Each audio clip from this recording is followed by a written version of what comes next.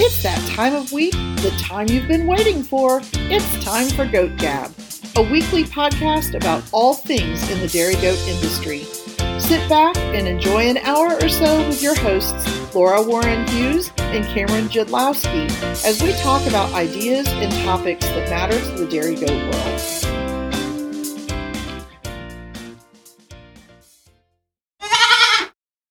Welcome, Goat Gabbers, to another exciting episode of Goat Gab. We're so glad to have you join us, and as always, I'm one of your co-hosts, Laura Warren Hughes. And I'm the other co-host, Cameron Judlowski. And this week, we're back from the national show, and I would say we are rested, right, Laura? Well, I think that I have probably taken more naps over the past week, especially over the weekends, than I have for a long time. So, yes, I would say rested. How about you? I feel the same way. It was great to sleep in my bed for the first time in about a month between prepping animals for nationals, a little bit of light travel for work, and then actually going to the national show. It was great, and I will tell you that Saturday when we got back, because we got back on Friday, I probably slept about 18 of the 24 hours in the day, and I was still tired the next day. Yeah, I know I slept tons and tons and tons because I just felt like I couldn't get enough. And I know that for me, part of the issue, I've learned that I guess I'm just too old. I don't sleep really well on a cot. And yeah, that was interesting, but glad to be home, glad to be back in my own bed, glad to be home from the Nationals, but it was an awesome week.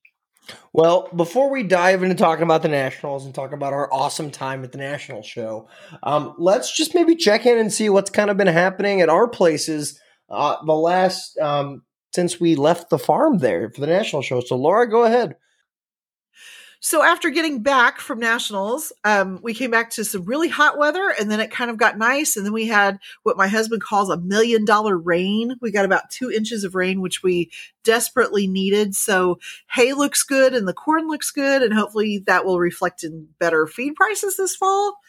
And the goats seem to be really happy. I swear, when we opened the trailer and let them off the trailer, they like made a beeline down to the barn. It was really fun to see. So, yeah, I'm sure everybody else's goats were like that too. Oh my God, Catherine's goats, they jumped off the trailer and they ran right to the door. Like, I had never seen them. First, I've never seen them be able to like herd to the right place at one time, but they just ran. And I was like, okay, this is easier. It's so much easier to unload them than it is to unload them. Oh, heavens, yes. Yes, for sure. So this week I kind of have some, first I have Lineary Appraisal on Thursday, so I'm really excited about that. We haven't been appraised for 4 years, so I'm very tickled to get, a 7-year-old that I have. This will hopefully be her final score, and just to get a set of eyes on my animals. The appraiser that we have was the very second appraiser that we had, a long time ago. So it'll be fun. It'll be fun to see maybe how our herds changed and evolved over the years when we compare our scores. And then I have a 4-H show to judge this coming Saturday, and haven't judged a show for a couple of years. So it'll be kind of fun to get back in the saddle and try that a little bit. And finalized our breeding plans. We kind of talked about it in the truck on our Nationals trip, but trying to get that finalized and then make the final push to get the website updated so it can show all those. So that's kind of it in a nutshell. Question, Laura, on your breeding plans, do you find that after the National show, your breeding plans or maybe your preemptive breeding plans that you planned before the Nationals change significantly? Or has it always been, I know what path I'm going down, I'm going to keep this straight and narrow? Well, for us this year, it really didn't change significantly because we realized that we have a really beautiful and well-bred buck out in the pasture that we have not utilized enough. He's 3 years old this year, and we don't have any mammary systems to look at out of him in our herd. Other people do, but we'd like to give him, in a small herd. Sometimes it's hard to get a buck a lot of use. So we kind of decided even before National show that we really wanted to give him a good chance to show what he's got. So we were planning to do that anyway. Probably not so many AIs this year with where the convention falls. That makes it really difficult for us to AI at the time that we really like to AI. I like March Kids, and with convention being in October, that kind of messes that up. So for us this year, it didn't change. Now, some years we've thought about it a little bit, but not a whole lot. National show placings don't really make an impact on what I'm doing, I guess. So what about you guys? I think it's different. In a tale of two herds, as we'll call it here. On the Kickapoo Valley side, my dad's herd and my herd, they pretty much stayed the same. Maybe a surprise change here or there, or maybe okay, we really need to think a little bit harder about a couple animals because they were higher profile does at the national show. But nothing really changed. We did the breeding plan, I think, at about 6:30 a.m. or maybe it's 5:30 a.m. I was driving there through Indiana, and my dad would say a goat, and then he would fall asleep, and then he'd say another goat and fall asleep. So it wasn't super cohesive, but it didn't change much there. On the Toggenburg side, it definitely changed. There's some change ups, some shake ups that are going to be happening. It looks like all excited opportunities. So a little bit on the Toggenburg side, but still going to be pretty aggressive with AI as well there. So we're pretty excited, but I think on that side, we might have let a couple national show placings or how goats did impact what we're going to breed to, or maybe who we need to repeat a breeding to, if that makes sense. Sure, it does. And I also know that there have been years that we've gone to national shows that we've done the whole breeding program on the way back. One of my daughters just reminded me of that we've done that. So I just don't feel like, some years you'll see a herd or you'll see some animals and you're like, okay, that herd has exactly what I feel like I need, and I'm going to do everything I can to bring those bloodlines into my herd. And this year I really didn't see that. So. Gotcha. I felt the same way with the Togs, but then sometimes when something happens and you get presented an opportunity, you just got to run with it. So, well, exactly. And my comment certainly was not to take anything away from the beautiful animals that were at the national show or the placings or whatever. I just, there wasn't something that just really stood out to me, and I thought, oh, I need that. I want that. Maybe an example is like I'm going to pick on your herd here. Maybe I go to a goat show and I fall in love with a buck from your herd. Maybe I love the consistency of type of daughters or something like that, and I think, okay, I need to get some semen from Laura, for example, and I need to breed my goats to that because I think that's something that can improve XYZ goat, or maybe that's something that I could keep a buck out of. That's an example of that. Is that what you're thinking, Laura? Yeah, exactly. And so, like for us, your doe Holy was a doe like that for me. I looked at her and I thought, yeah, there is something here that I really want. And yes, I think that shows are really good for that because sometimes that's the only time you get to see those animals, Yeah. Oh, well, thank you. I appreciate that. Now, Holy is just a very fat 6-year-old dry doe that comes in and was eating grain 3 times a day. She's back down to 2 now, but still a little pudgy. She's a beautiful doe though, and she'll come out of it next year. It'll be fine. Oh yeah, I hope so. But nonetheless, on my farm here, we got back from nationals on Friday morning. Our trip to nationals was eventful. Or our back from nationals was eventful. In addition to taking a wrong turn, where we proceeded to then go through some back road mountain country to get back to the right way there. We also got back to the farm and noticed we were missing a trailer tire. So, oh my gosh. How scary. You're not just talking like a flat tire. You're talking about the whole tire. The whole tire is missing. The bolts are stripped. I about crapped my pants, to be honest with you. Well, yeah, who wouldn't? So that was super eventful. But then the next day, my brother came over and he was like, "I'm going to clean these pens for my dad," which was really nice. And he actually Did that, and then what he proceeded to do halfway or on the last pen he was going to start is he accidentally put diesel fuel in the hydraulic lines of the skid steer. Oh gosh, that doesn't sound good.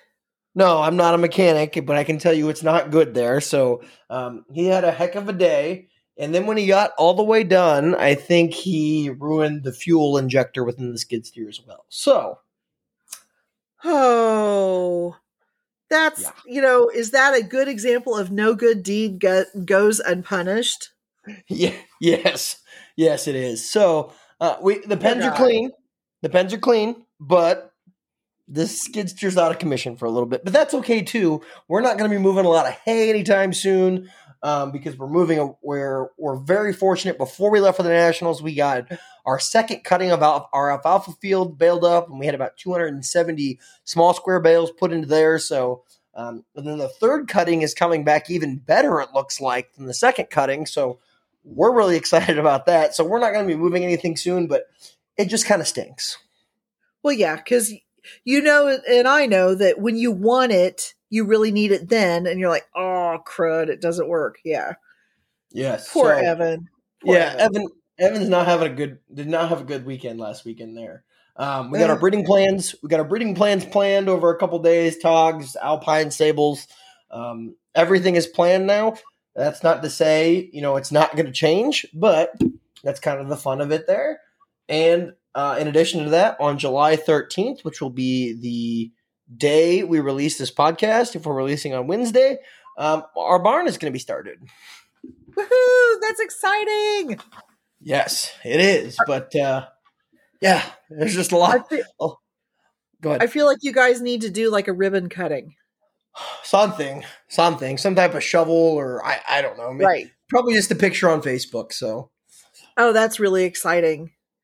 I was listening to Beyond the Ring, one of my favorite podcasts, and they were talking about the things, that they like to see in, build a better barn kind of a thing. And I'm thinking, oh my gosh, I need to think about what I want, because I am going to build a better barn sometime.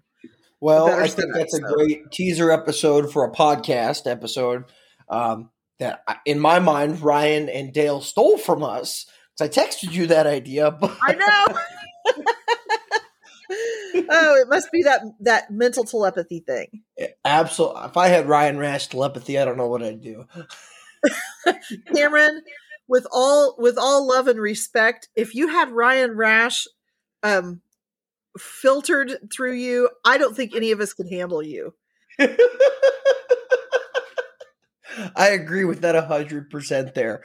But something else that we can't really handle right now is what's going on in the American Dairy Goat Association world. Oh my gosh. I think we need a long podcast and a lot of alcohol to really get through that topic, don't we? I truly think that would be not the most productive episode, but a good rant sesh. Oh my gosh. I mean, can we just say, man, way to shoot yourself in the dang foot. It has been a week. It's a mess. Yeah. And I think I speak for both Laura, who's on the board of directors, and myself, who's on the IM committee, that it's not a position that we would wish anyone to be in. No, and it's definitely not something that anybody's sitting back going, ha, ha, look at this, because it's not. Nobody is happy about it. No one. Yes, and if you've been living under a rock the last couple weeks, or the last whole week in general, look on social media, check your emails for that. It's a mess, but we can look at happier things though. Well, and again, trying to look at the positive side of things, I think we've learned some lessons from this, and all of the accounts have been rolled back to their balances as of 7/1 at midnight. So if you've done work since then, it won't be reflected in your balance. But I think my balance went from $53 credit to $783 credit. And I'm like, woohoo, I'm going on a trip. And then to a $50 negative. So it should be back to my $53 credit. If at the time that we recorded this, so this was Saturday evening, NG is down, and my understanding is that it won't be back up until it has been fully tested and we know that things are right. So I think that's a move in the positive direction. Yeah, I agree on that. So enough about the less than fun things going on in ADGA, but maybe let's reflect on, for this week's topic, a fun thing that happened in ADGA, which was the American Dairy Goat Association National Show. Cameron, don't you feel like when we have the national show that it's just kind of the best of the best showcase? I mean, you get to see people that you don't get to see very often. People are typically in a happy mood. There's friendships made and all kinds of stories, whether it's tragic stories that people help out with or happy stories or stories behind placings. It's just a good week. It makes you happy that you have dairy goats, I think.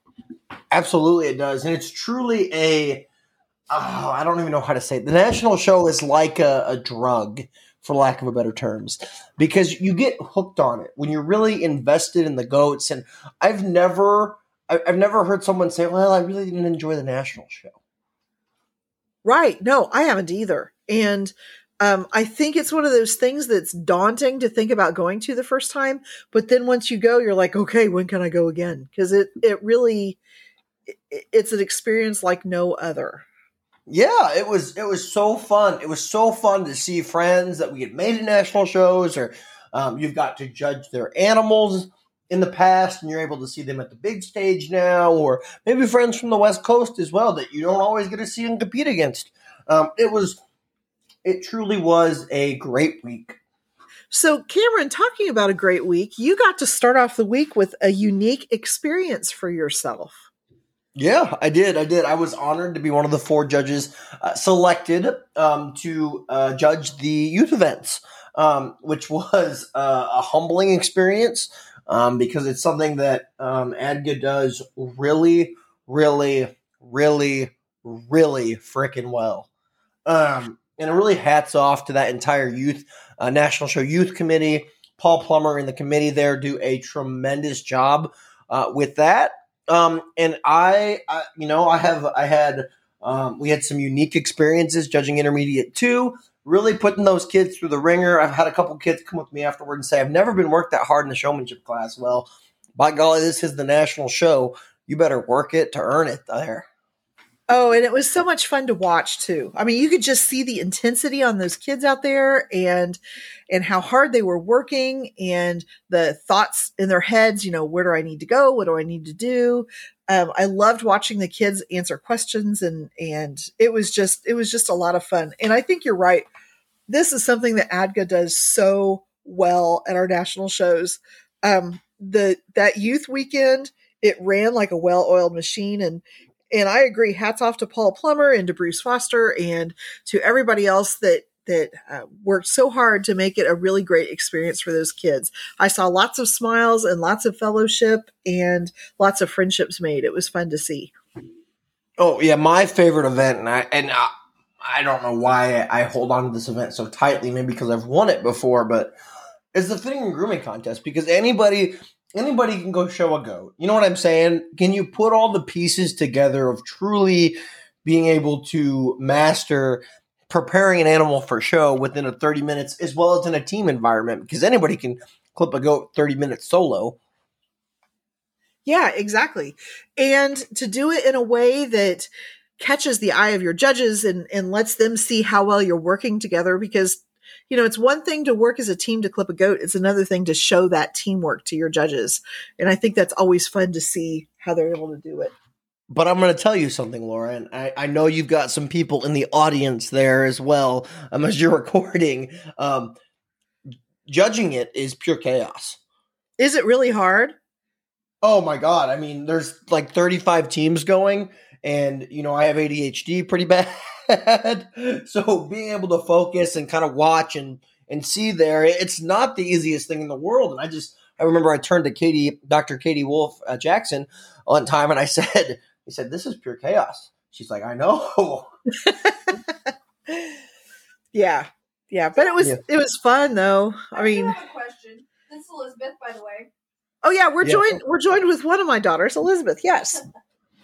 Did you guys I know at the end where you go around and kind of look, you obviously go through and check every animal in that fitting team at the end when they're done clipping.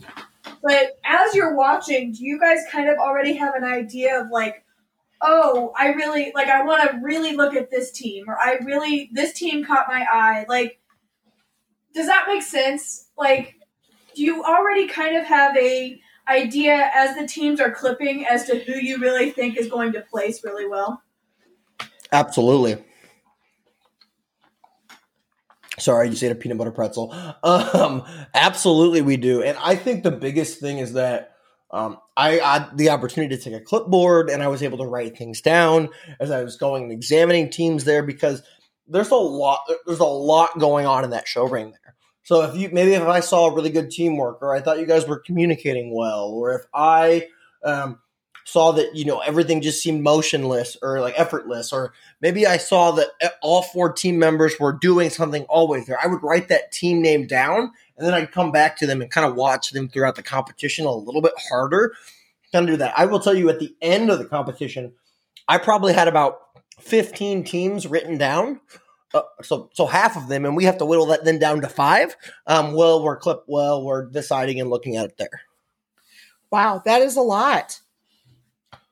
Yeah, it is. It's definitely, for something that, you're going and volunteering, 6 hours, 7 hours of your day of, it truly is a lot of work as a judge, not just physically, but also mentally as well, and being able to evaluate these kids. And I always tell people that judging goats, and this is maybe my opinion, is easy, because there's a scorecard and you apply it to that, and you can't hurt the goat's feelings.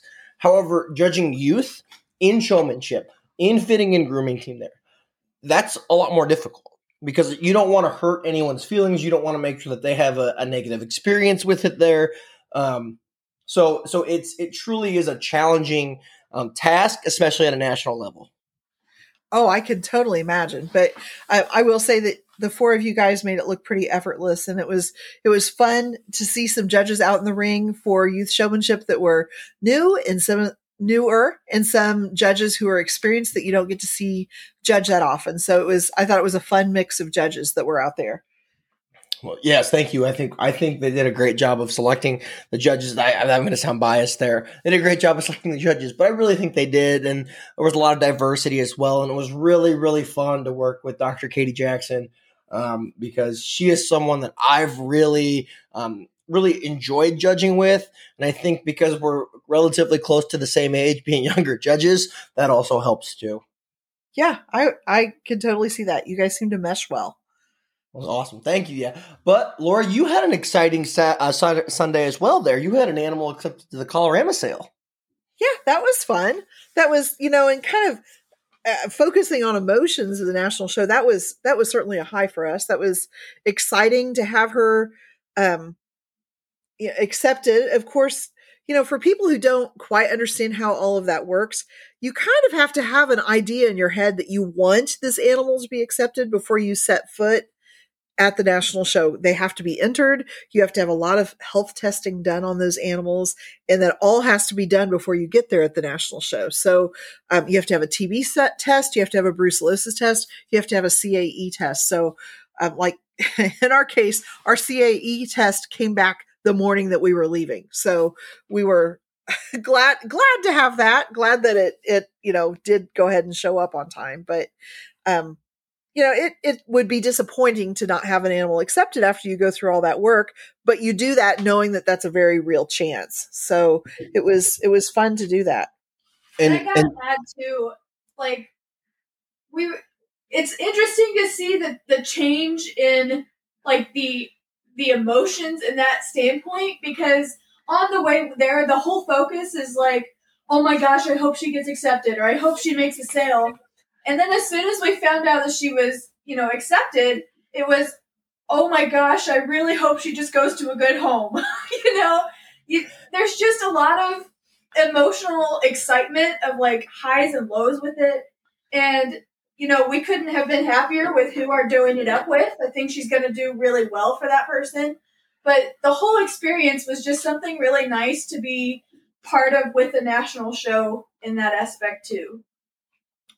And I want everyone to know here, and I'm going to say this publicly, I was not involved. I am in the Colorama Subcommittee. I was not involved in the selection of Laura's animal, so no bias there. I was busy judging showmanship when they were selected, so there was no, like, puppet master pulling strings type thing here. Laura's animals didn't even need my help for that because they're just that dang good. Oh, you're so sweet. Well, she's an adorable little kid, and as Elizabeth said, I think she'll do really well for her family, and we couldn't be happier with where she went. So it's fun to think about like our Midwest genetics being over on the East Coast because she went to New Jersey. So that'll be kind of fun to see how she turns out and develops for them. So the Colorama sale itself is kind of fun too. When you get to walk out there with glittered up goats and you can take those supporting animals out and show people what they looked like. And that was fun. We had a good time with that. Well, and I think it's kind of something I want to roll into here. The Colorama sale, the youth events, the actual show here at the national show. And it's something that, my dad, Dr. Ed, talks about a lot here is the biggest thing that makes the national show different from a regular goat show is the pageantry of it all. Don't you guys agree? Yeah. Oh, totally. And you have to do it up big with your reasons, with your grand drive stories there, in which we heard a lot of those there, how the showmanship judges did that there. And even in the Colorama sale, you have to do it up big to create this pageantry that really just helps create this experience of the national show. Two people that I feel like did an outstanding job of that. One of them was Mark Baden when he was judging the Nubians. He just really, Mark always gives great reasons, but he really went out of his way to make sure that the people watching on live stream noticed things about the animals that he saw and told a lot of stories and pulled it in with the scorecard. And I just thought that was a lot of fun, something that you don't really have time for at a regular show. And then the other person was Anna Thompson Hadjick. And when she stood out there before her, I believe it was on the Nigerians, and she talked about being in Harrisburg as an ADGA youth rep and, kind of coming around full circle at getting to judge here again. It was just really neat. It was neat to hear her talk about that. Yeah, and I think it's those types of things that create this all-encompassing magical experience of the national show and really make it not just special for the exhibitors, but for the people watching too on live stream, ringside there. It really makes it fun. And, the biggest times that the crowds get involved are when that senior champion doe is selected there. And that's when you have to play it up.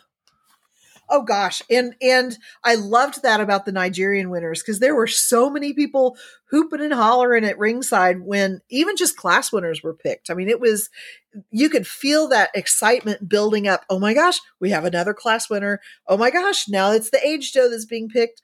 We're almost ready for that champion. And it was a lot of fun. And it was fun to see tears and joy and excitement.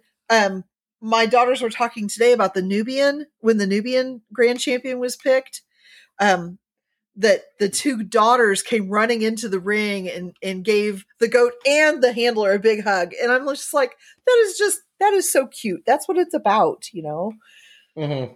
Yeah, it really is. It really is those special moments. And I'm going to segue here. We're kind of talking all over the place, but I think it's important here is I want to give a shout out to the photographer who really did an incredible job of capturing those moments in the camera. I mean, they were there, they were present, and they were able to capture those special moments that I know that I have one ordered right now, and I'm looking on my wall exactly where I'm going to put it, actually.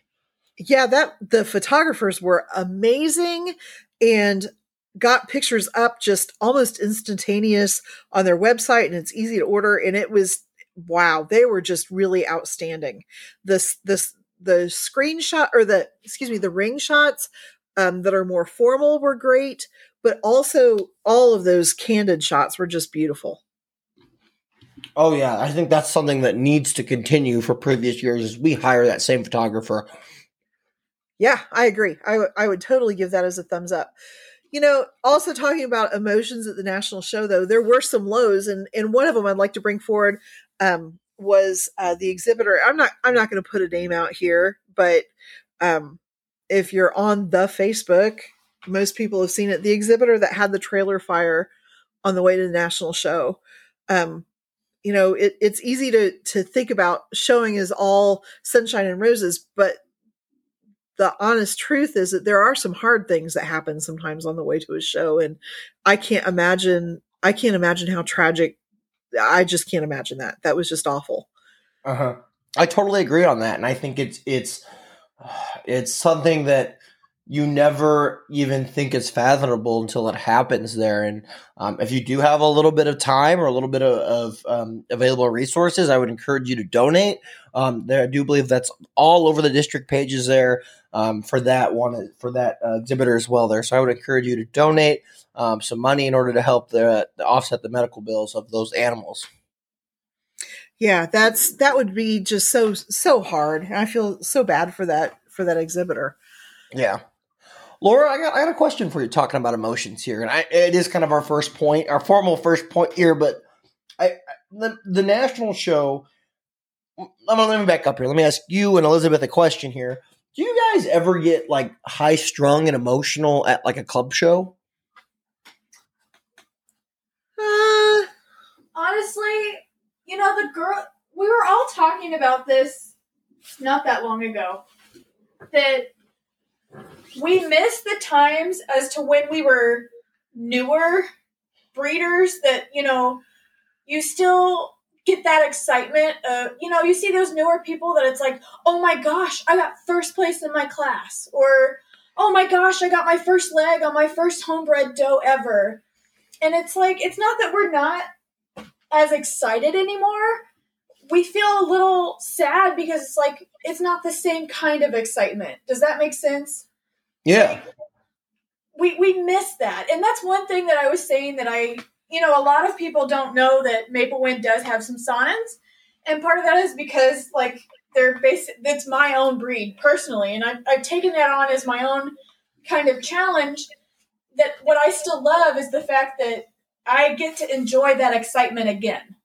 Like, because it's my own challenge personally that if I do well, it's because I made those correct or good breeding plans. And, I took care of that animal specifically. And we do still get emotional. There's sometimes that it's like, usually it's more when all four of us girls are at the show because we get to enjoy it as a team again. But it's not as often anymore, I feel like. The only time I feel like anymore we really get high strung at shows maybe comes out sometimes at the state fair. Yeah.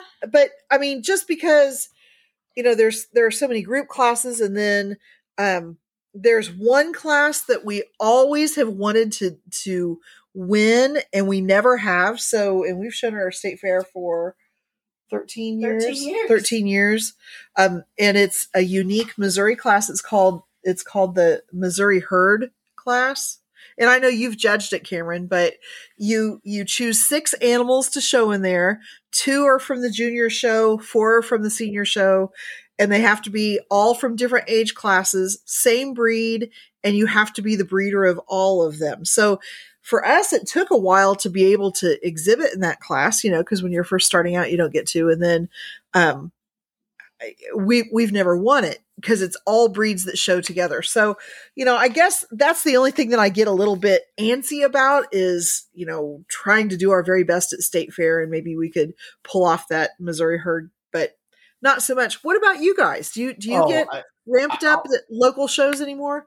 Not really at local shows as much. I think we've gotten better about it. I would say that as my dad has gotten older, he's probably got less uptight about things. Like he would go and he would raise her udders back in the day for like a club show that had like 75 goats. Yeah. And now he's definitely calmed down a lot, and he's not here to defend himself at all there. But I think at the national show, there's this added level of, we know what it takes to get here. We think we're there.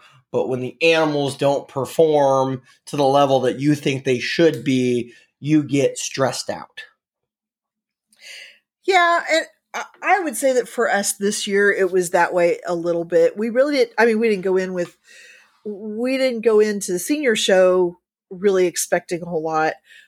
Probably more so with our juniors. So that was a little disappointing that we didn't place as well as we really kind of thought we would. But yeah, I know that for me, it takes about 24 hours for me to like digest it and think about it and realize, I need to go back and tell myself the thing that I always try to tell myself. The animal that I walked out of the ring is the same animal that I walked into the ring. So that judge's opinion didn't change my animal at all. It's the same animal that you walked in with 2.5 hours ago. Right. That's the Alpine 2-year-old class. Okay. I mean, you guys were out there. I mean, it was the longest class I'd ever been in a national show in a long time. Oh, I don't know. That senior yearling class. Well, I mean, they had to evacuate the entire barn halfway through it, so. I know. I really felt like I was in an episode or in that Groundhog Day movie, because we just kept walking and walking and walking. It's like, I didn't notice that state flag the last time I walked past Yeah, here. right. Exactly. I think it's the only time I've ever been to a national show where it was acceptable to pull out your cell phone in the ring. Yes, I would agree with that.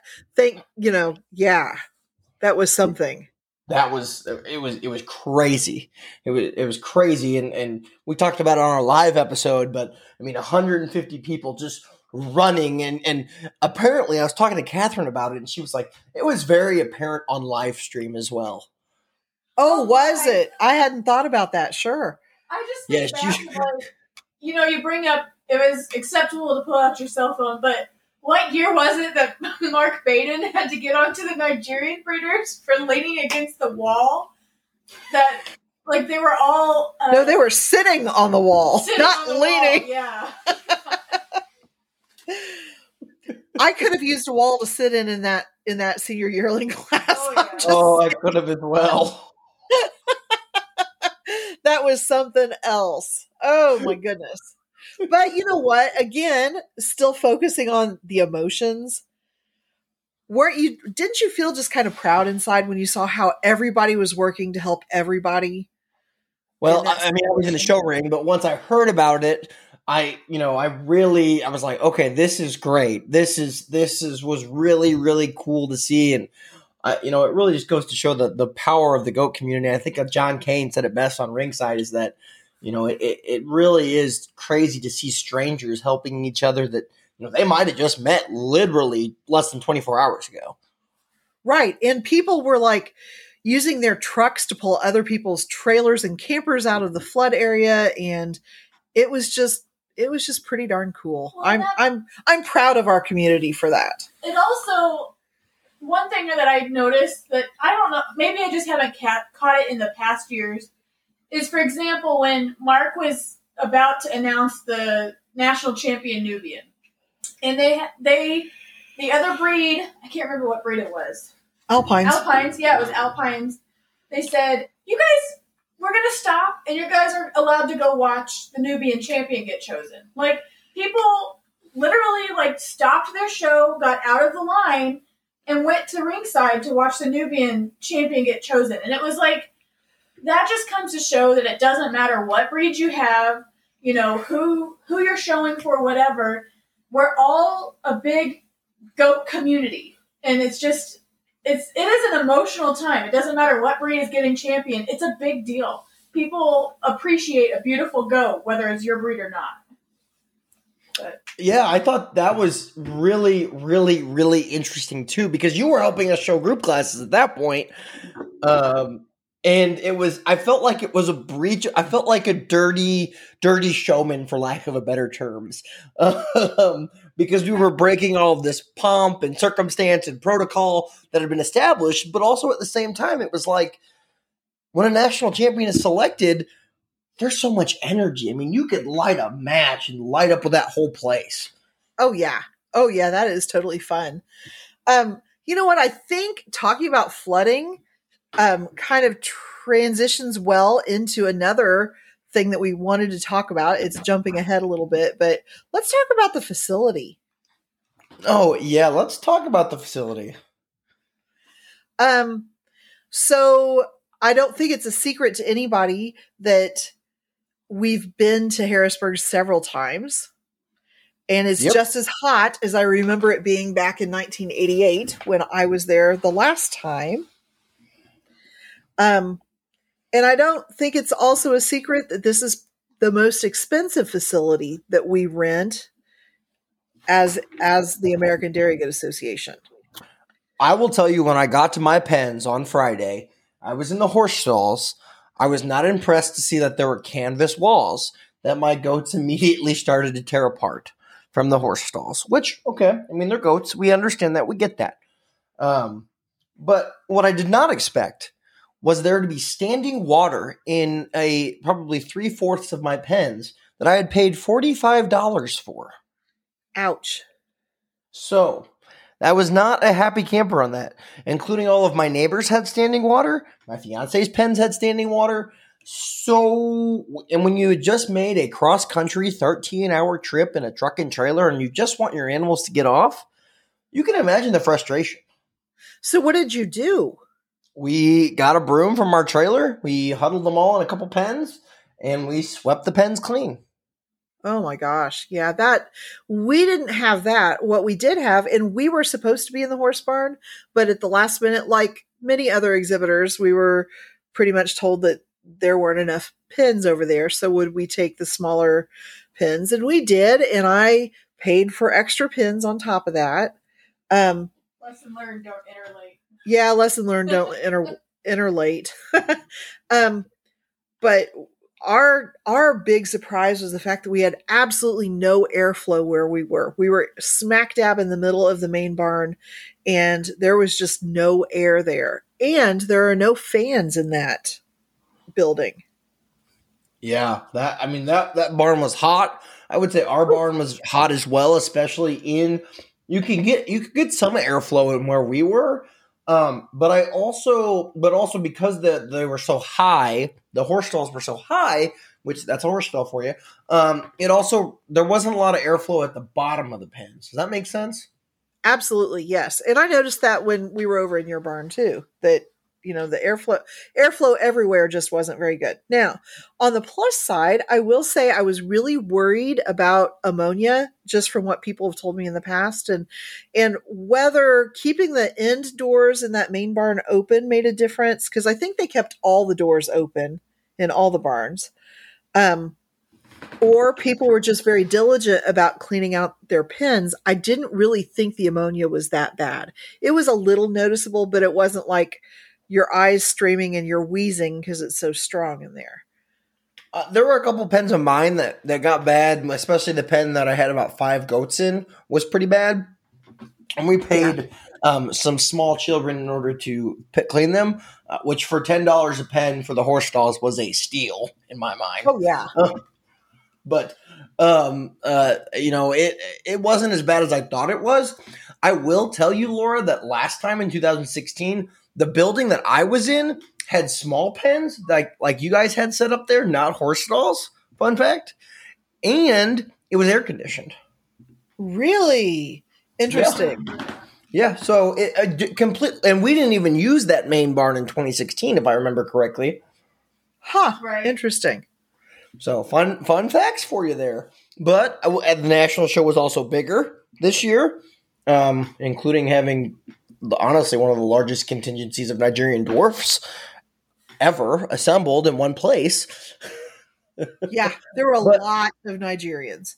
Yeah, and so it was interesting. But one thing that really blew me through a loop was there was like no organization of where to put your trailer or your campers for that matter. It was find a camper, random camper hookup and just hook up there. And then it was, just park your trailer wherever. Right. And it was, oh my gosh, unloading stuff was horrible. Horrible. There was no rhyme nor reason to where you could put your trailer to unload stuff off of it. We had to walk through 2 barns to get our stuff into the main barn. It was awful. That was a mess. What I didn't understand is, like, for all the people that were in the barn that we were, I call it the hot box barn. They expected you to walk your animals outside, go all the way around to get into the show ring. Which, I'll admit, a lot of people, those little hallways that it said no livestock allowed, they just walked them through there. Because, first of all, it poured like crazy. People are not going to take their freshly cleaned, ready to show animals outside, walk them around in the hot heat to go to the show ring. Just not okay. Oh yeah, I totally agree on that. I helped some friends in that barn, and it was a hike to get there. Our pens, we're very thankful that our pens were very close. The National Show Committee probably recognized how unorganized we are sometimes, and put us there for good reason. But we were very lucky to be penned where we were. But I will also say that unloading for us, because we bring so much crap, is always a problem. Well, I think for everybody it is, and I also think back to Louisville, for example. I feel like that Louisville, we've been there enough. It's very organized on where you can temporarily pull your trailer in your truck to unload your stuff, and then where to park your trailer afterwards. I feel like that we've got that down really well. So if we're going to go back to Pennsylvania, and I think that should be a really big if, some more thought needs to be given to that, because it's just not a good process. I was a little perplexed, and again, it probably comes down to money here, why we used those barns instead of the big kind of show arena where we used the barns in 2016. Granted, it was also a hike from the show arena to where the goats were. But I felt like it would have been a little bit more pomp and circumstance and pageantry that you need for the national show. I think it must have been that arena that you're talking about, Cameron, that we must have showed in 1988, because I can remember almost like arena type seating. I mean, it was a big arena. It had bleachers that were like built into the walls. And I remember in 2004, because that was one of our first years that at our farm, when I was alive, had a junior national champion, and I was running that long hallway to go back and get the papers. So, just weird things you remember from 2004. That and Hershey World with my with my bleach blonde tips that I dyed my hair. So. Someday that picture of frosted tips, Cameron, will resurface on the internet. I think that's great. Pull that one up along with the capri pants, Cameron, and we're doing good. Sorry, I had to do that. No, that was there. That was a good joke. So another thought about the facility was about the vet check. Yeah, Laura, I was the first one there. I was the first one in vet check, and we pulled in because my dad's on the committee. I'm on the Colorado State committee. I was judging the youth events, so we were allowed to get in early, but that also said, hey, Dr. Ed, you are a slave to the national show for all day Saturday. But we did get there. We pulled in at 11:45 on Friday, and we were the first ones in vet check line. How exciting! So that went very smoothly for you. Well, it's kind of a tale of two different stories here. I mean, I think a vet check on Friday is very different than a vet check on Saturday, and a vet check on Saturday at 10 a.m. is very different than a vet check at 6 p.m. on Saturday. Yeah. No, I could totally get that. We pulled in there at about, was it about 11:30 on Saturday? Yeah. And there was a big old long line, and it was hot. And I thought, oh my gosh, we are going to be here for hours, and these poor animals are going to be in bad shape. And honestly, we got through that vet check line darn quick. They did 3 at a time. I thought it was a very efficient They had process. over 40 people in front of us, and we got through there in less than an hour. Yeah. Yeah. Less than an hour.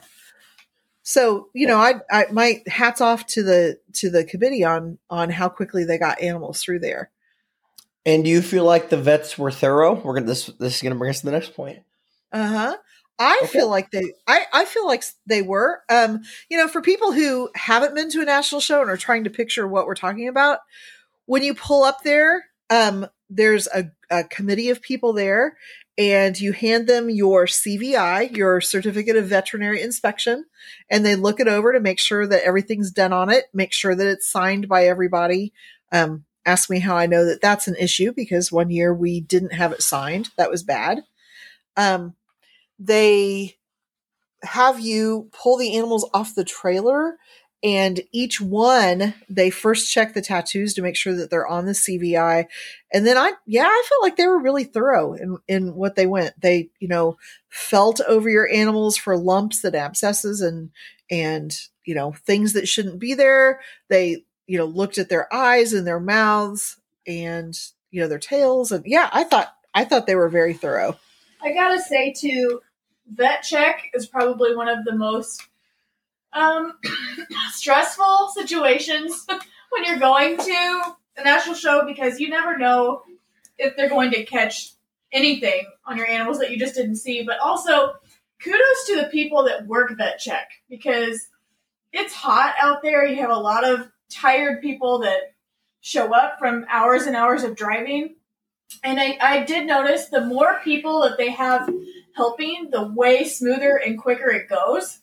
So, but overall, I just want to say kudos to all those people that helped with vet check in that situation. Yeah, I ask because every year and this is the interesting thing. It's different every year. Every vet check looks very, very different. Whereas in I would say maybe here they were a little bit more thorough on the animals and more, for lack of a better terms, laissez-faire on the paperwork side of things compared to Kentucky. So the last two ones, they were very airtight on the paperwork side of things, but maybe just a little smidge more relaxed on the thoroughness of the vet check. I would agree with that. I agree. Yeah. But I did. But it was interesting because we had a sick animal on Friday, actually. Not anything contagious or anything, just dealing with some weird stuff there. I think the official diagnosis was she just seems depressed, which very, very weird. But we gave her some fluids on Friday. She was back normal on Saturday, and we actually ended up showing her in the Sable show on Tuesday.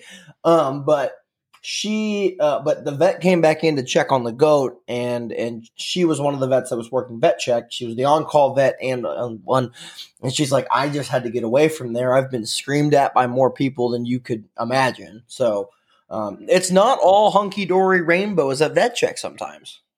No, and that's really unfortunate because I'm assuming maybe we pay them. I don't know. I don't know if we pay them. Probably not enough. Yeah. Right. So Cameron, I know that you have worked vet check in the past as, one of the people who helps read tattoos and so forth. What happens if there's an issue? Well, it looks different with every vet. Some people try to fight it. Some people try to call their local veterinarian saying, this is what's going on there. But again, the decision is always made by the vets that are on call and are on premise there. If a situation arises where, for whatever reason, they will reject the entire trailer load of animals, at some points, the National Show Committee might be involved as well there. There was a couple situations where the National Show Committee was involved, and they kind of visually inspected some animals as well there and said, no, this is nothing, or this is yes, these animals need to go. They cannot be allowed to come into the facility there. So there are there's different protocols, and every vet check is handled very differently. Well, I think regardless of what's going on, I think it's really important to remember that, be kind. There's a lot of emotions involved with that. And, we don't want to run off our vets. We want to make sure that we have plenty of people who can help out with this kind of a thing. Yep. And I think that first 6-hour block of vet check, because you kind of got that excitement, that energy when you get there and you're like, yeah, let's do this. But then vet check happens, very stressful. Unloading all of your crap, for lack of a better terms, very stressful. But after those first of about 6 hours, 4 hours of stressfulness, you feel a lot better. Oh gosh, yes. Yeah. And that's when you can start running around and seeing your friends and, seeing who all's there. Hi, y'all. Yeah, exactly. Exactly. So, totally. Yeah, yes, but I think that's enough about vet check there, and it's a very, very, very interesting discussion. Let's just go in there. Honestly, that's probably the most stressful part of all of it. I mean, really, once you get through vet check, everything else is doable. Well, let's talk about something that wasn't stressful, in my opinion, for everybody. Milk check. I think it was only stressful for the people that were trying to get enough volunteers to do it. Oh my gosh, yes. And again, this comes up every single year at the board of directors meeting, and it's like, no to milk check, yes to milk check. And I don't think they had any problems because I think a lot of Nigerian dwarf breeders stepped up. However, when the Nigerian dwarf breeders needed someone to step up, there was a lack of volunteerism. Let's just put the cards on the table here. Okay. The Nigerians were towards the end of the week. People were hot and tired. And there's 1 million of them. And there's, not 1 million, but 600. There are so many of them to do. You got to bend over. You got to read their tattoos. Our ShowWorks papers, or whatever the program is that we used, didn't print tattoos. So everybody had to get their books out with their papers, and you had to check the animals against the papers, against the list of animals. It is a daunting task for any breed, but for the Nigerian breed, it's a huge task. And I heard them ask over and over and over and over for volunteers to do milk check on there. And it's sad. And I'm just going to go out on a limb and say this. I think it is a waste of volunteer time and effort to do a milk check at the national show. I wholeheartedly agree. So we'll tell the story. We had ADGA staff actually come and do our milk check 2.5 hours after the appropriate milk check time, because we were showing our animals in the show ring, and we couldn't be back at our pens and showing our animals at the same time as well. We had all the animals milked out, of course, but people will always call that this is for fairness. This is to level the playing field for all exhibitors. I challenge people that say that and say there will never be a level playing field, because the knowledge, the experience, and the prep work for every single exhibitor is very different. And I would also argue, too, when you have exhibitors who are doing milk check, there's always that question in the back of people's minds. Is this fair? I mean, are they trying to sabotage me? What if they don't get to my pen till 2 hours after milk check is supposed to be, and they make me remilk my goats out? Well, that's not fair, because my goats have made milk in 2 hours. So maybe there is some milk in the udder. So now I have to milk them out again. I mean, I just feel like if we empower judges to truly excuse animals that are over uddered, and that happens a few times, milk check is going to take care of itself. And I will tell you that we had Toggenburg milk check. I had an animal that once we went into the show ring, I felt like she might have been a little over uddered there, maybe had carrying too much milk. My animal suffered for that, and I felt like I was placed accordingly, because that goat's general appearance dropped out. Catherine even sent me a very interesting text message with a picture of the goat. I'm sure. Well, and I think people need to sit here and think about physiology and what happens when an animal gets over uddered. They don't walk right. They don't stand right. Their stifles pop out. Their rumps look bad. They're uncomfortable. They go posty. all of these things are detrimental to over uttering them. So I don't really think we're going to get people who utter their animals for 2 days before they walk into the ring. It's just, And I went back and listened to the Toggenberg show. Actually, Catherine wanted to rewatch it, and I was listening back to a couple. And these were my goats. These were my goats, or i.e., Catherine's goats here. And I will admit, I think some of those goats I put way too much milk in there, and I was third place, third udder in the yearling milker class and in the 3-year-old class. Catherine was. I was just showing the goat. But both times, the judges in the mammary system placing talked about more desired udder texture. Yeah, I just think we need more of that. I think more judges need to feel like saying, and I don't care if it's to a first-time exhibitor or to if it's somebody who has 16 national champions behind their name.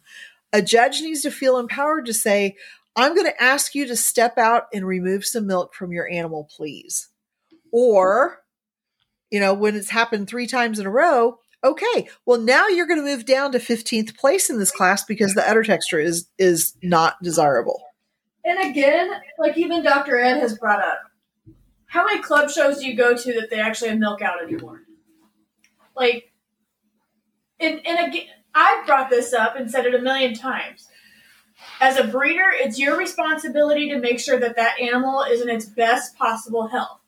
So if you think that it's more important to, I don't know, for some reason, think that you're going to get that higher placing, but make it at the detriment of the animal's health or put it in being uncomfortable, then you're not a very good, trustworthy kind of breeder to me.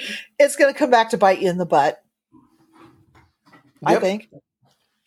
Yep, I wholeheartedly agree with you on that there. I expect this to be part of the board of directors meeting, part of what's brought up in the annual meeting this year, and hopefully we can do away with milk check once and for all. I'm just going to say that. All right. Well, Laura, I will look forward to you spearheading that and reading the minutes.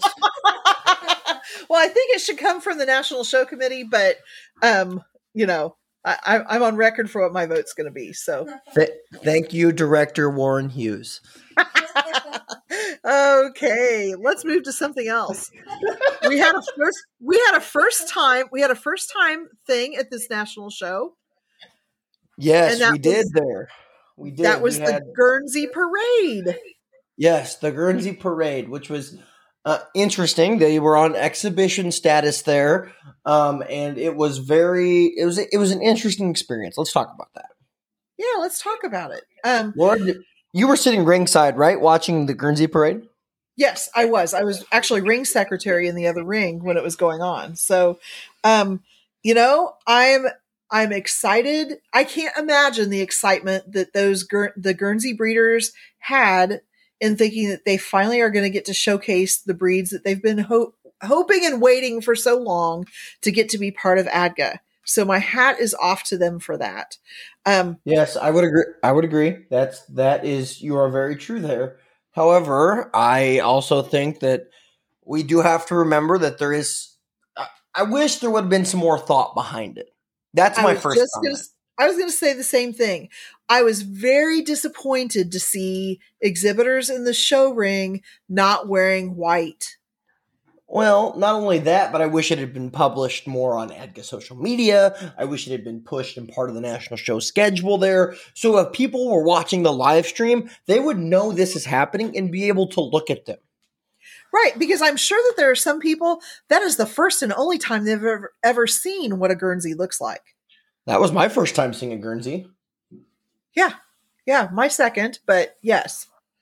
And I think, if we want to really do it right, have the pomp, have the circumstance here, we need to do it right. Like, that's the biggest thing, is we need to make sure that we give them the same respect we are giving the breeds that are on the show status, for lack of better terms. Yeah, no, I totally agree. Now, I have a question for you. Yes. Some of the chatter at the national show talked about the fact that for exhibition status, there needs to be an X number of goats of that breed there, and the Guernseys did not meet that number. So, as you are a breeder, a successful breeder of a smaller number breed that has had some strife in trying to keep your breed as part of the national show due to numbers.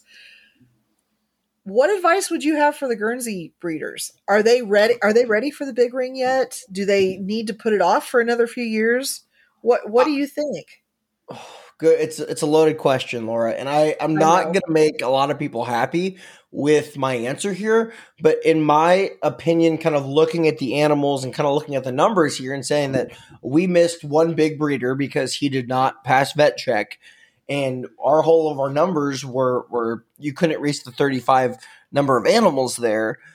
To me, that's a concern, is that you have the numbers out there in order to maximize that and continue to support a breed at a national show and a national level for X years as it travels throughout the country. Are they going to get the same amount of Guernseys in Wisconsin that they would get in Pennsylvania, that they would get in Redmond, Oregon, that they would get in Grand Island, Nebraska? That's the question there. I also go back and ask myself, as a sable breeder, a breed that has consistently been small at the national show and consistently been, for lack of a better terms, propped up by one breeder at the national level here, can the breed as a whole stand without one or two breeders going to the national show and supporting it? Right. And that breeder who has been propping it up, they have a long history of traveling coast to coast pretty much with a large number of animals to make sure that the sables have enough. I wouldn't do that. I mean, that's not many people can do that. Many people have the time and the resources and would be able to do that. So I agree. I think that's something that before you make that final plunge to jump into being part of a national show, you need to think about sustainability. Mm-hmm. What's the breed going to look like on the West Coast? What's it look like in the Midwest? What's it going to look like if we ever do a national show in the South? What would that look like is the question there. And it's something that the breed, and I'm not trying to target Guernseys, but it's also disables as well, needs to look at and say, hey, we don't have the numbers as an entire breed unit in order to support a national show. Right. And that's sad. Of course, that's what everybody wants to get to. But there are a lot of resources that are tied up with having a breed at the national show. From show secretaries to judges to, the expenses associated with national show judges to the office staff. I mean, there are a lot of resources that are tied up with including a new breed. So I'm sure this is something that the Guernsey breeders are talking about amongst themselves as they look forward to next year's national show and beyond that too. Yeah, I think, one thing we have to remember here, and I'm going to be honest, I'm concerned about the sable breed. And I know in Redmond, we're going to do our darn best in order to get our animals out there, assuming we have the resources in order to do that and support our breed. But you also have to remember that maybe if you do go back on exhibition status as a breed, maybe it's an eye-opening for the breed and the breeders and say, hey, we need to get our stuff together. We need to start marketing our animals better. We need to start promoting these animals in different places of the country here. So it truly is an opportunity to say, hey, breeders, we need to get our stuff together if we want to be represented on a national level. Right. I would agree. I would agree with that. I'm just going to tell you that I'm very concerned about the status of sables and where that's going to move to in Redmond and what that could look like for the future of the breed as well there. And I don't think we will get any type of change in ADGA protocols for the national show in order to prop up a breed that potentially could not have enough numbers to sanction and could be a waste of, for lack of a better term, time and resources that could go to other things at the national show. Cameron, that kind of segues in my mind to something that I did want to bring up, and I didn't really write this on the list. Well, I think I did, but, way back when, it used to be that each breed had their own day. And that worked great before we had sables, before we had Nigerians, before we had recorded greats. So those were three that weren't there. And we could pretty much fit a breed a day at the national show. that made it nice and easy. You just watched that one breed. It showed the whole day and then you were done. Now we have this shortened national show schedule. And I think everybody would say it was nice to be able to be released Thursday evening and be able to get home. And I know that for me, especially having it on 4th of July weekend, I had 2 days to nap and get laundry done and unpack my trailer and, all that stuff. Having said that, though, this shortened schedule means that there are some breeds that have to show late in the evening. And I know that was one comment that John Kane had made on Ringside, talking about Oberhasli's going into the ring at 7:00 at night. What are your thoughts about that, Cameron? I understand and I get it. I think there needs to be there's kind of two sides to this coin is what I look at it here is you could evaluate the schedule and then plug and play what breeds go in which area after the animals and the numbers are decided. I think that is a great idea and that idea has merit. But also on the flip side is there is value to knowing when your breeds are going to show. So say, for example, next year in Redmond, Oregon, if my dad and I were decided to go and Catherine were decided to go as well, we might not want to travel across the country knowing that we are going to show Alpines first or Sables first on Sunday, knowing that our animals aren't going to look their best, knowing they just traveled across the country. Or we might have to plan ahead and say, okay, we need to get out there 3 days earlier in order to let these animals rest and do that as well. So I think there's value on both sides of it from a planning perspective, not just from an exhibitor perspective, but for a show planning perspective as well, thinking how long we can have judges there, how long they need hotel rooms, rental cars, and other things, and being able to lock in all that early in the process. But on the flip side as well, we never know which breeds are going to be the biggest there. This year, Oberhasli's tended to be one of the biggest breeds. In previous years, Oberhasli's were not one of the biggest breeds. And can I just say, I had the privilege of being show secretary for the Oberhasli show. What a beautiful show. That Oberhasli breed, they were just beautiful animals. And for a breed that sometimes has had to work really hard, to have their place in the sun, I would say that they shone very brightly at this national show. They were just beautiful. Wholeheartedly agree. I wholeheartedly agree with you on that there. But it just, we can have a floating schedule. We can make it work. But, showing at 11 o'clock at night is not something that's brand new to the Edgar National Show. No. Back when I was a wee tyke in Gillette, Wyoming in 2007, the Oberhaslis, which is the biggest Oberhasli show, I think, on record, according to Dr. Kurt Schnipke, was showing until about 3 a.m. in the morning. And how I remember this is because they were making announcements over the loudspeakers while we were in the horse stalls, way out in the middle of, nowhere, for lack of a better terms, Wyoming, for these Oberhaslis to come to the ring, and they were looking for all these goats. Oh my goodness. Yeah, we didn't have that this year. So that was, that was good. And I feel like our judges do a really good job of moving things along as fast as they can and still do a thorough job. But, for our listeners that don't quite understand, our national show judges, they make that commitment a long time beforehand. And so they also don't stay there the whole week. Some of them probably do, but, many of them come in and judge and then they're gone. They have other commitments and because they're not there showing or other things, they don't necessarily hang around for the whole show. Yeah. Yep. Totally agree there. It's just, and you as a committee as well want to, in a little inside baseball from the committee experience I have here, is you want to minimize the amount of expenses you have in order for this national show to figure out how to turn a profit. There's a lot of national shows that haven't figured out how to turn a profit. Yeah, for sure. For sure. And I don't know the financials behind this one, but I think with a very expensive facility, it could be an interesting one.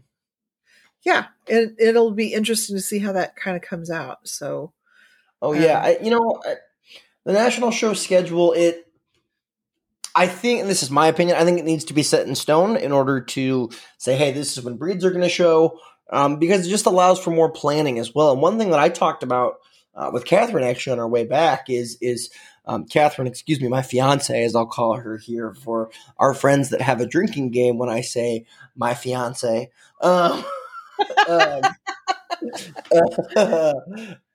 So if you're flying out someone to show in goats, or if you're planning someone to come as a helper for a day or something, it's good for them to know weeks in advance if they need to get a plane ticket or take off work there or other things. Right, because God knows the plane tickets aren't cheap when you buy them right at the last minute. So, and flying into Redmond, Oregon ain't cheap either. Phew, no. I might take a train out there. That might be fun. Can I bring my goats on the train? No, unfortunately, I wondered about that, but I guess I haven't asked, but I don't think so. I knew somebody looking into it. Not Amtrak. Yeah, I wonder if you could ride the rails like a hobo with the goats. I don't know. You know, my grandfather, who used to show milking shorthorns, I've got pictures of him on a train, in a train car, riding to a big show in Ohio when he was a young man. And it's a neat picture. He's got, like, you know, the knickers on that they used to wear. And I said, well, Grandpa, this is a neat picture. And he kind of laughed. He said, yeah, the reason why I had this picture taken, I was getting ready to go on a train to this livestock show. And he said, I was supposed to be in bed, but I had to get up and get a drink of water. And I heard my parents talking, and my mom said that she made me an appointment to go get my picture taken before I went on this trip for this show. And my dad said, well, why'd you do that? And she said, well, you never know. Those trains crash all the time. And what if we lose Emmett and he dies? So look how things have gone. And he said, I went to that show thinking, oh my gosh, I hope this train doesn't crash. Oh yeah. Oh. Well, moving away from train crashes here. Sorry. What? No, it's fine. The national show, we talk about the incredible highs that the national show presents. If you win a class, if you win showmanship, if you even if you place in a class, you know, maybe making the cut is your goal, accomplishing your goal there. However, there are often times at the national show when you don't reach your goal, or you don't, you get beaten down a little bit there. And, you know, that's happened to us before at the national show. And Laura, I know it's happened to you guys as well, but I think it's important to not only just state that, but I think it's important to talk about it a little bit. Well, okay. So Cameron, you're not going to toot your horn, but I'm going to honk it a little bit for you.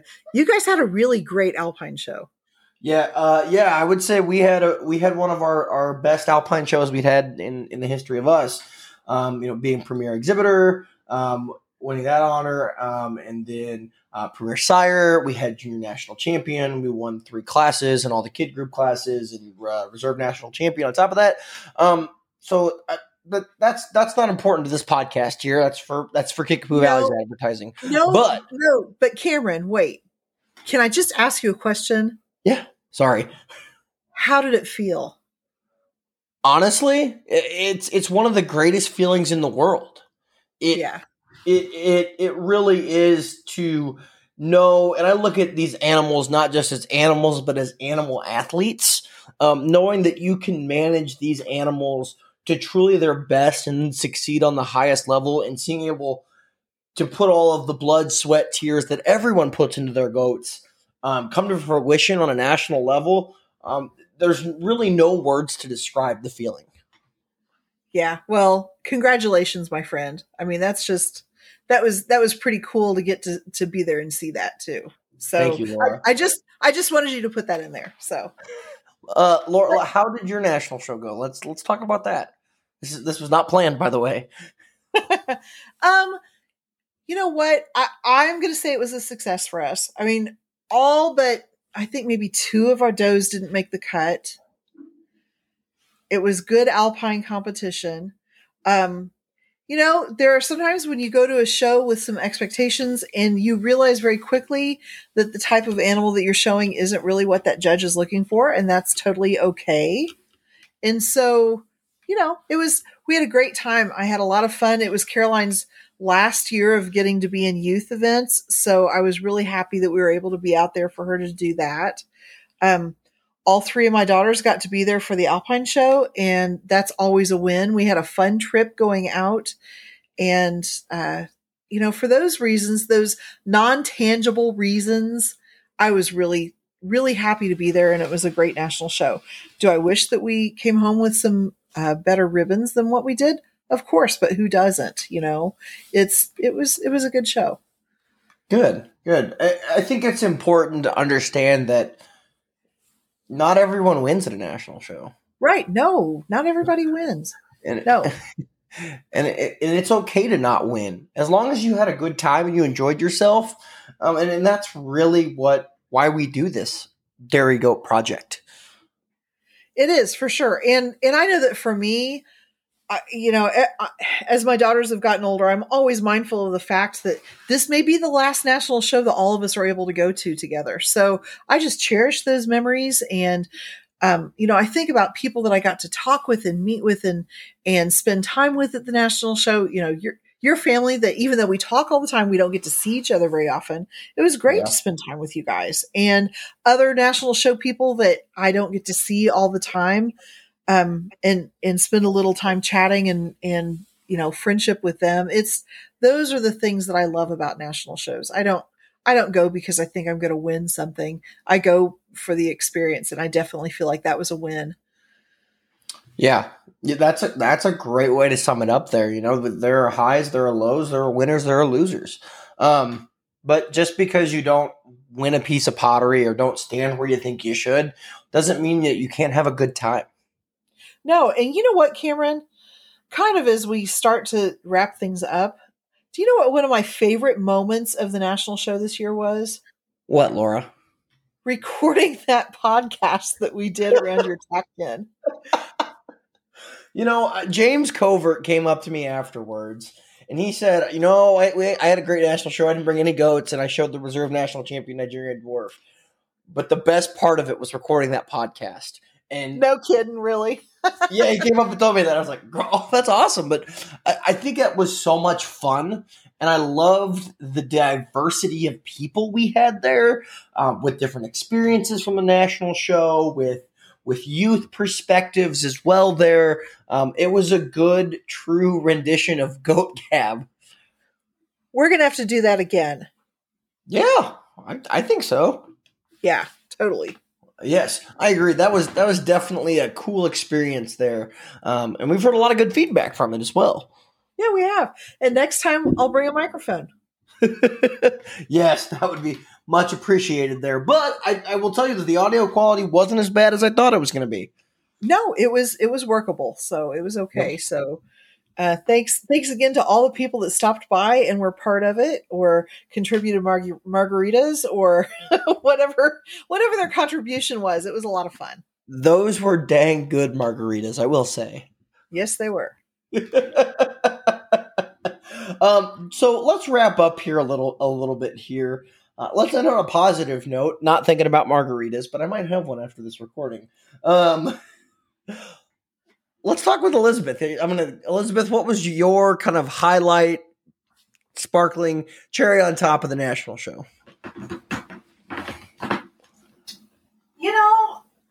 I don't think there's really like a specific moment. I just look back at it and think, like everybody has been saying, it was fantastic getting to see our friends. It was really neat getting to see different breeders' goats. I mean, I'm going to shout out to Kurt Schnipke. This is the first time that I got to see his animals in person. And, Mom and I were just talking about how beautiful his goats are to how true they stand to their character. And, like little things like that. And sitting around your tack pins talking with friends and people that I didn't know but now made new friends. And getting the opportunity to spend an entire week with my sisters and my mom and, people that don't think you're weird because you have dairy goats. It's just, the national show is always something that I look forward to and is so excited to go to in a year that we get to go that it's the national show itself is just a big highlight in my year overall anyway. So I can't really pin down a specific one time that I thought this is the highlight of my national show experience. Cameron, what was yours?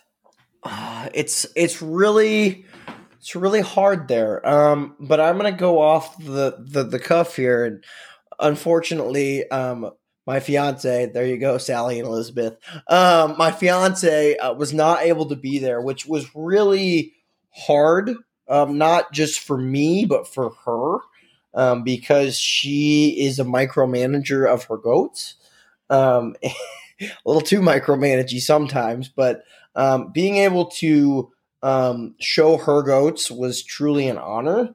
It's kind of something we had planned to do together, but it was not something there. And I told myself, I had never vocalized this to her, I wanted to win a class for her. It didn't matter if it was milking, if it was a group, just something to say, hey, honey, like we did this together between your genetics that you work with, and then me being able to take them to something level and show them there. And I won national show classes before. But I got really emotional when I was first place Toggenburg Junior Kid because I wasn't showing for myself. I was showing for her. And I was just super proud in order to do that, even when she thinks I hate her goats sometimes. So that to me was the highlight of it all. And I felt like I didn't have this weight on I had this weight on my shoulders that, you needed to trust me in order to get the goats to the level that they were, and they were there. So to me, that was the highlight of the national show. That and forever embracing my dad in the show ring after our doe Fancy, who I publicly do not like most days because she doesn't like anyone else besides my dad. Was reserve national champion. That was a really emotional moment as well. That was a pretty dang sweet moment. Yeah. So it's between those two, but I will tell you what, Goat Gab is right up there. Yeah, no, that was a lot of fun. That was great. Well, so I don't know that next year's national show is in my future. I'll really have to think about it. Maybe to go out and watch, and I'll cheer everybody on, and we can do another episode out there. But thinking back to wrapping things up, I can't wait till the next national show comes. Yeah, that's a perfect way to put it there. So I was going to ask you, are you going to Redmond or you're not? It's still up in the air. I sure would like to. I really would like to. Probably not to take critters out there, but definitely to watch. So, well, we're having those conversations. I will tell you that. I will tell the people that right now is we're having those conversations. Right. And like the Carter said in our episode, you really got to commit to the idea in November. And I will tell you that ironically, the national show ballot decisions generally come out if you want to be on the ballot or not, are also in November. So, oh yeah, that's a whole other element that I don't have to deal with. So, yes, so that's for a TBD at the time being here. But Laura, I think we've got a lot of things in the works from this national show. Don't you agree? I do. I think so. I think that's a good place to end things. What do you think? Yeah. So expect those. Thank you, listeners, for listening to us. Also, thanks for coming up to us at the national show, saying you've listened to the podcast, telling us you're not sick and tired of our voices yet. So thank you for that. We appreciate that. And again, if you have some feedback or want to share a topic suggestion, go ahead and drop us a chat on Facebook. Reach out to us in our private messengers as well there. Email, Facebook, snail mail. Give me a phone call. Heck, even write me a letter if you want. If you would write me a letter, that would be awesome. Smoke signals, do those work, Cameron? You bet. Morse code. Thank you, everybody, for being part of our Goat Gab lives and for listening to us. It's always a pleasure to get to be part of you. So I hope you all have a great week. Awesome!